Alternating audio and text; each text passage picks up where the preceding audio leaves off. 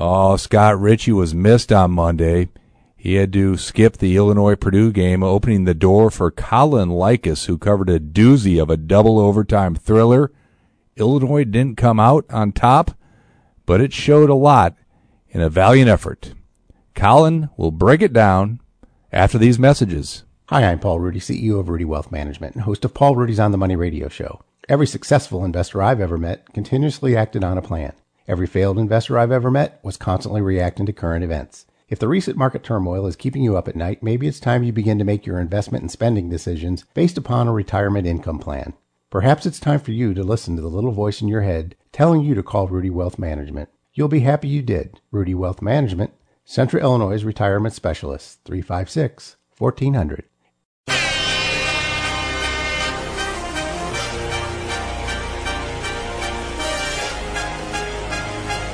Oh, I'm all out of sorts. It's not Monday morning, first of all.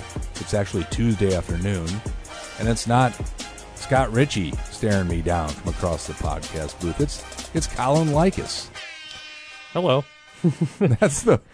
That's Colin, who many of you know as our award-winning do-it-all high school sports writer, our preps editor here at the News-Gazette. Well, on Monday, he was forced into a little double duty. Mm-hmm. Got to cover the Illinois-Purdue game when Scott phoned in, said he couldn't make it. It was a good game to get to catch if it's the only one I get to cover all season, which seems likely, but you never know. I did get to do some of the Big Ten tournament last season, which was pretty fun. If it's the only game I get to cover this season, picked a good one. That's probably going to wind up being a top 10, top 15 game in the entire nation for the regular season anyway. Really good matchup. It's a shame the Illini couldn't close it out, but a lot of positives to take away from that game. I'm Jim Rossow, Vice President of News. I tell this to Richie every week. I covered Illinois when they were really good. All right, back in the early 2000s. It's Ed Bond, our producer. He's the one making all the money in this podcast booth. He'll join us here. It'll be about 20 minutes of looking back, looking ahead, talking about Colin, who this week will go from a sold-out State Farm Center on a national holiday to the Vermilion County Girls Tournament. Which might be sold out. We don't know. You never know. You never know. But, Palmer Arena, slightly different venue. All right. Hockey boards are still up there, which you're not going to see at State Farm Center. As Ed Bond will attest, he's received numerous threatening emails and texts blaming you for the loss, Colin. Said, had Richie been courtside,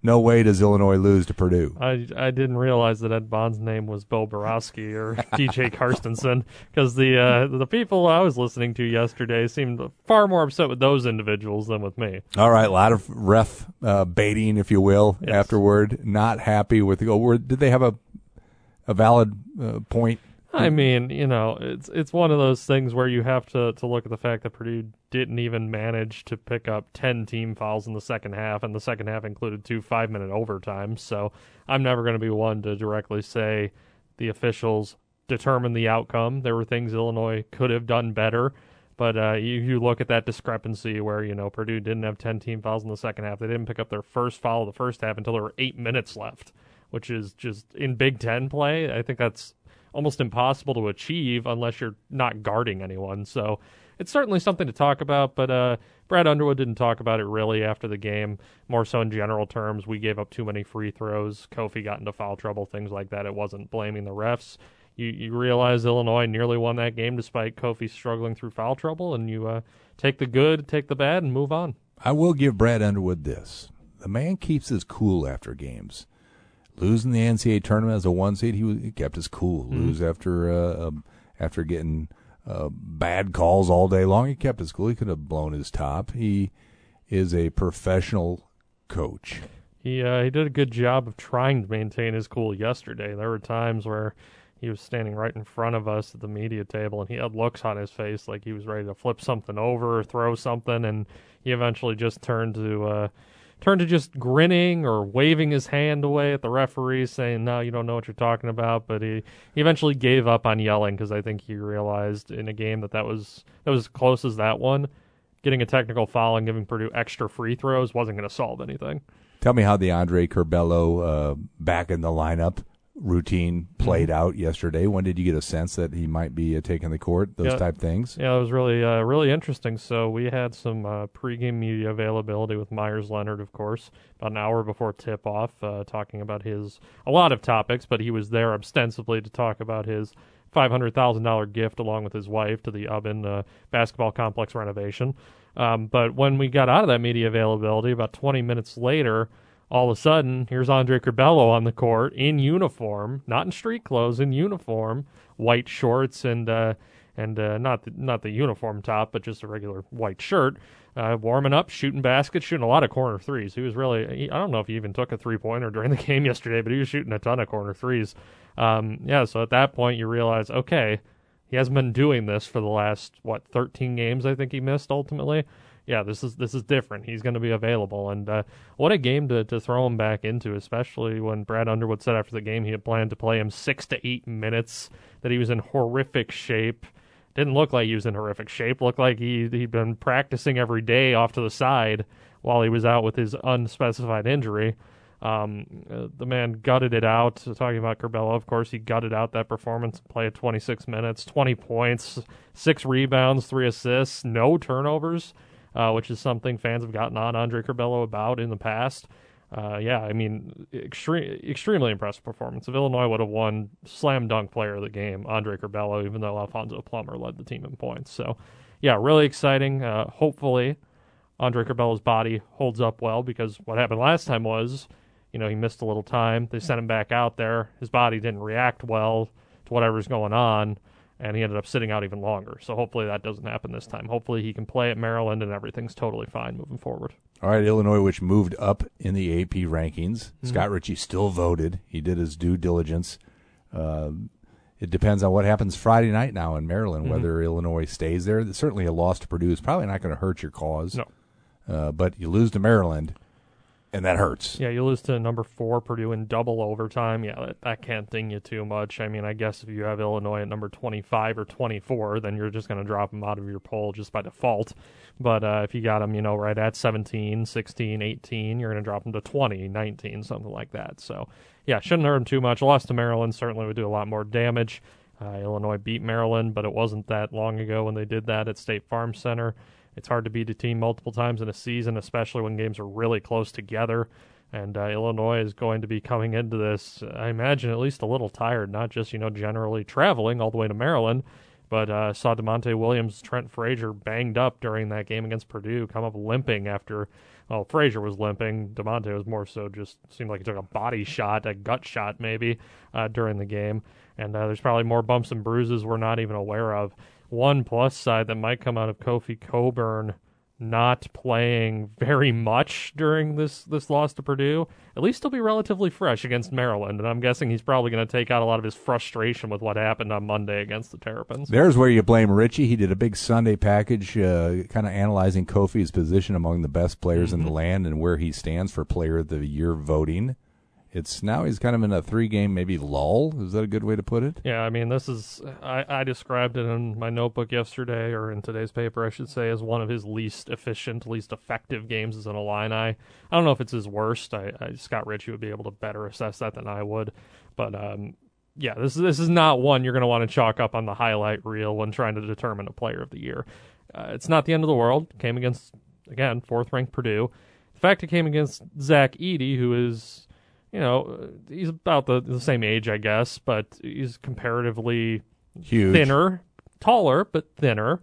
You think he's not as hyped as Kofi Cockburn. You thought Cockburn maybe would be able to handle him a little better, and that's just not how it worked out. And some fans will point to the way the game was officiated. Edey was not whistled for very many fouls, while Cockburn was. It's just the way the game was called, and Kofi was unable to adjust to it ultimately. So, I'm curious to see how Kofi responds to that, not only in the near future, but also when they play Purdue again in early February over in Indiana.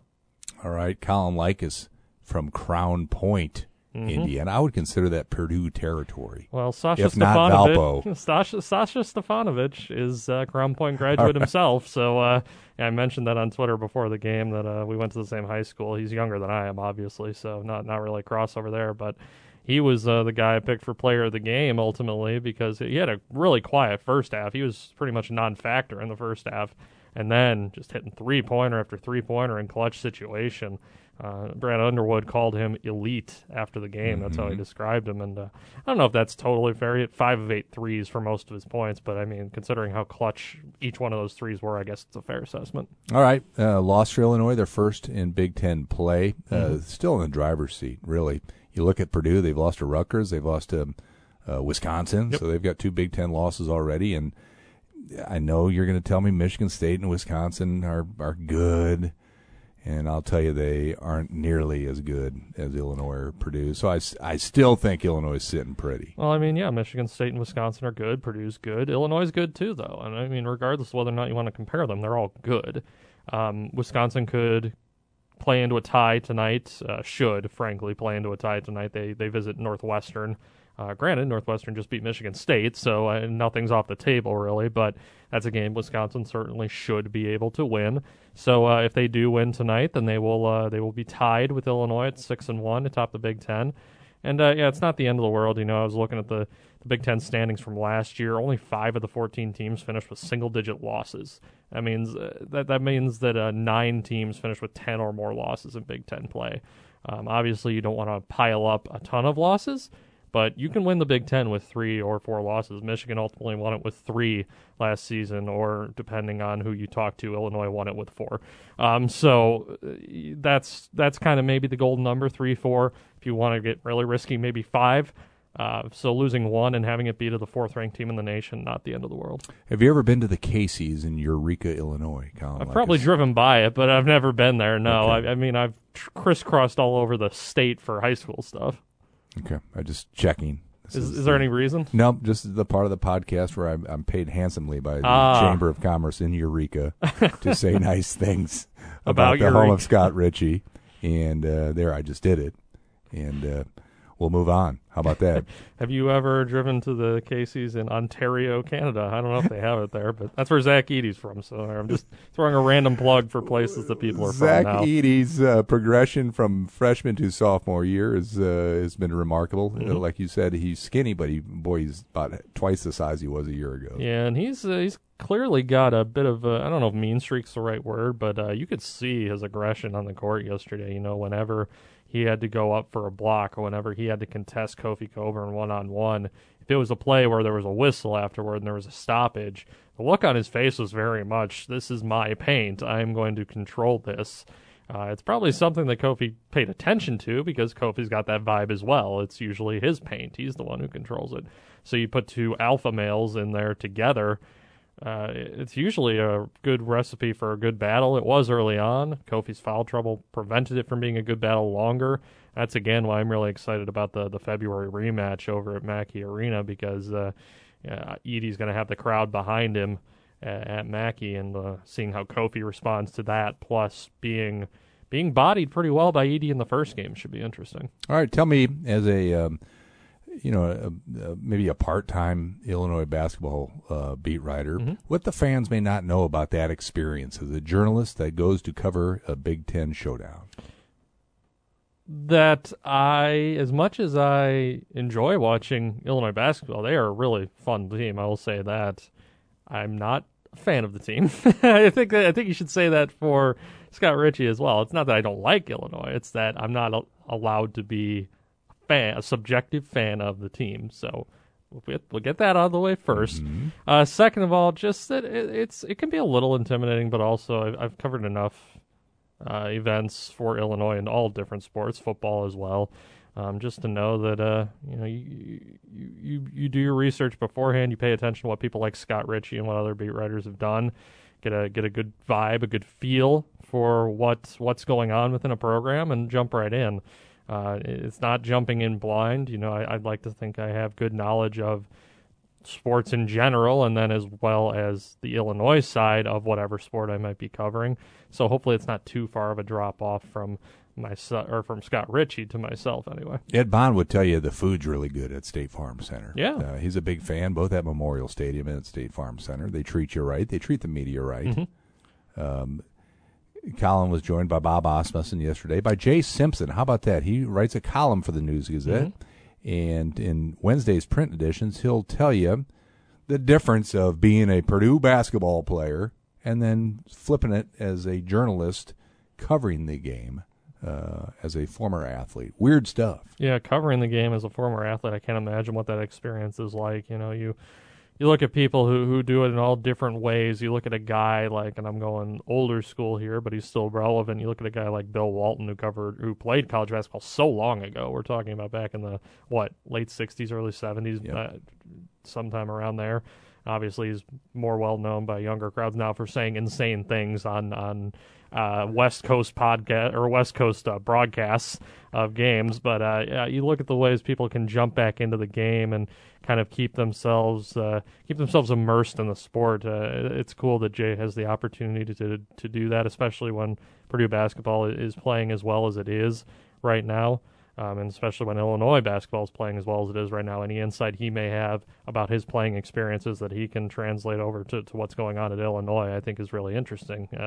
Listening to Myers Leonard talk yesterday and talk about Kofi Coburn and how he think his skill can translate to the NBA level, that's something that I think is it's worthwhile and helpful to listen to that, not only to people like Kofi and to people who are actually athletes right now, but also to those of us in the sports world who are just trying to get a better understanding and a better feel for how things work in this sport. All right. Funny you bring up Bill Walton. There are 4 games, and maybe Ed can either shake his head or nod it, that when you talk about refereeing and how it has influenced the outcome, one involves Bill Walton. That'd be the Elite game, the Elite 8 game between Arizona and Illinois back in the early 2000s when Bill was on the call. His son was playing for Arizona, and Illinois was whistled roughly for 7,000 fouls that game. I'm not sure. I'd have to look that up. Right. Back in the 80s, Illinois went down to Kentucky before there was a rule that this led to the rule where you can't play your NCAA tournament games on your home court because Illinois got the shaft. That's a good rule. In the corner in Lexington. The third game was the championship game, right? When James Augustine picked up all those fouls real quick in the loss to North Carolina. And then the Purdue game. I think it is that talked about. Maybe it won't come out to fruition like this, but maybe at the end of the year we are still talking about the calls. If it's the only game that Illinois ends up losing in Big Ten play, then nobody will ever hear about it ever again because it won't be relevant. But right now it certainly is relevant. Bo Borowski obviously is the one guy who everybody looks at whenever Scott Richey puts his name out on Twitter as being part of the officiating crew for an Illinois game. Fans, I think if they're of a certain age, tend to grab another beer or another spirit or something like that because they're prepared to be stressed out during the course of the game by the calls that Borowski makes. And I was thinking about it during the game, as I'm listening to the Orange Crush right behind me, and fans are obviously laying into the 3-man officiating crew throughout the course of the game, regardless of what was happening. I think about this, that this isn't the only job any of these guys have. It's not like they just sit at home and wait for Big Ten games or NCAA tournament games to happen. That's not a sustainable way to live, I would imagine, just being a referee. These people have other jobs, and I can't imagine what it's like when they go back to their full-time jobs and they have the voices of people screaming at them and insulting them in their heads all day. It's a thankless job that unfortunately has there's no chance you can be 100% accurate in. But I guess it's just an interesting insight into a different side of basketball. It sounds like the News-Gazette newsroom, screaming, yelling, anger. All those emotions playing out on a daily basis. We have probably one of the more, I would say, pleasant, upbeat newsrooms based on things I've heard about how loud and boisterous other places can be. I think we have a nice calm tone, relatively speaking, which is a good thing. Did you do your Christmas shopping at Rural King? This will be my last Scott Richey reference of the. I did my Christmas shopping at Bed Bath & Beyond because you can find anything at Bed Bath & Beyond. I think that Adam Sandler movie, Click, showed you can find literally anything. Hey, I'm not going to let you out of here without tapping on your high school expertise. Again, you cover Jalen Quinn and Ty Pence on a daily basis. You've brought them into the newsroom for an in-depth feature. We know Jalen Quinn committed to Loyola, right? Yep. So I'm going to start with him, though. Okay. Was there ever any interest with Illinois? And we brought those two in for a feature for a game that ended up getting canceled because the roads were icy. I'm still a little sad about that. Getting on to your actual question, though, Jalen didn't have an official offer from Illinois at any point. I believe he might have taken a visit or two. I don't know if they were official or unofficial. I'm thinking unofficial because they were definitely when he was on the younger side. So I don't know if that interest was legit or not. This was very early on. It would have been very early on in Brad Underwood's tenure. Maybe there was some knowledge or interest from the John Gross camp before Underwood got here, because Jalen Quinn was a known commodity as a 7th and 8th grader. Scott Richey wrote a story about Jalen before he even played a high school game. So I'm guessing the John Gross camp was probably well aware of him. Brad Underwood's camp, I know he definitely spent some time on campus while Underwood's been here. I don't know how big the connection was as far as that goes. Ty Pence was at yesterday's game. Ty Rogers was there as well, the recent Illinois signee out of Thornton. But Ty Pence was at that game, St. Joseph Ogden Jr. He does have an offer from Illinois. There is definitely real interest there. He's definitely got the athleticism and the skills, I think, to play at the high major level. The body definitely has some growing into for him, I think, and I would imagine he would say the same thing, but that's something you can at least work on. It's harder to teach, in-game fundamentals and things of that nature, but teaching how to grow a body, you can get an Adam Fletcher on that, no problem. So I think there's definitely a connection there. There's also a connection between Ty Pence and Jalen Quinn as far as Quinn's going to Loyola, as you mentioned, and Ty Pence has an offer from Loyola, too, and the two are very close friends. So does that connection play in, and they just end up playing at Loyola together? Well, we'll see, but it would be really fun if we could get a St. Joe kid on the Illinois basketball roster. We've got a few local kids on the Illinois football roster, and we know how fun that is, but obviously the basketball roster is so much smaller. It's so much harder to find a home on it. That would be really cool if Ty Pence is part of that. You spent time with Ty Rogers as well earlier this season for a big story that ran the News-Gazette. He's a big kid. He does not have to worry about growing into his body. No. He was I'm guessing partially blessed being born as a bigger guy, and probably has also worked at it really hard. I know he's gone through a few different schools and has gone through some rigorous AAU workouts. So I'm pretty sure it's a little bit of a combination of both, and fans are really excited about him. I'm excited to see what he does, because he sounded, when I talked to him, like he had all the confidence in the world, and obviously he's kind of got the body already. Just got to make that transition from high-level high school to high-level college. All right, Colin Likas, tell our rabid Illini listeners how to follow you and your fine work. Well, you can follow me on Twitter at CLikasNG. I am on Twitter pretty much always. Share my stuff on there. Share my stuff through the Illini HQ Facebook and Twitter accounts, as well as the NG Preps Twitter and Facebook accounts. So that's how you follow along with me. I know I picked up some followers yesterday. And you just have to be aware that most of the stuff that comes from my account is high school themed and not Illinois themed. But, whenever it's relevant, or whenever I'm chipping in for Scott or Bob Asmussen or Matt Daniels, then I will have some Illinois stuff for you. All right, you're an up-and-comer, Colin. Can we still call you an up-and-comer? You've been here. You've been coming a long time. I'm not 30 yet, so until I turn 30 in April, I guess you can. Yes. Oh, we're glad to have you. Anybody who knows of Colin's work ethic has to be impressed. I know Ed Bond is as well, and looking forward to more coverage on the Illinois beat. And, of course, from the high school beat. And when Ty Pence commits to Illinois, you'll break that story. Of course. All right. Well, we'll see if Richie's back next week from his suspension. Oh, should I say that? No, it's not a suspension. Scott's taking some time off. We will gladly welcome him back into the podcast booth next week. Until then, see you, Colin.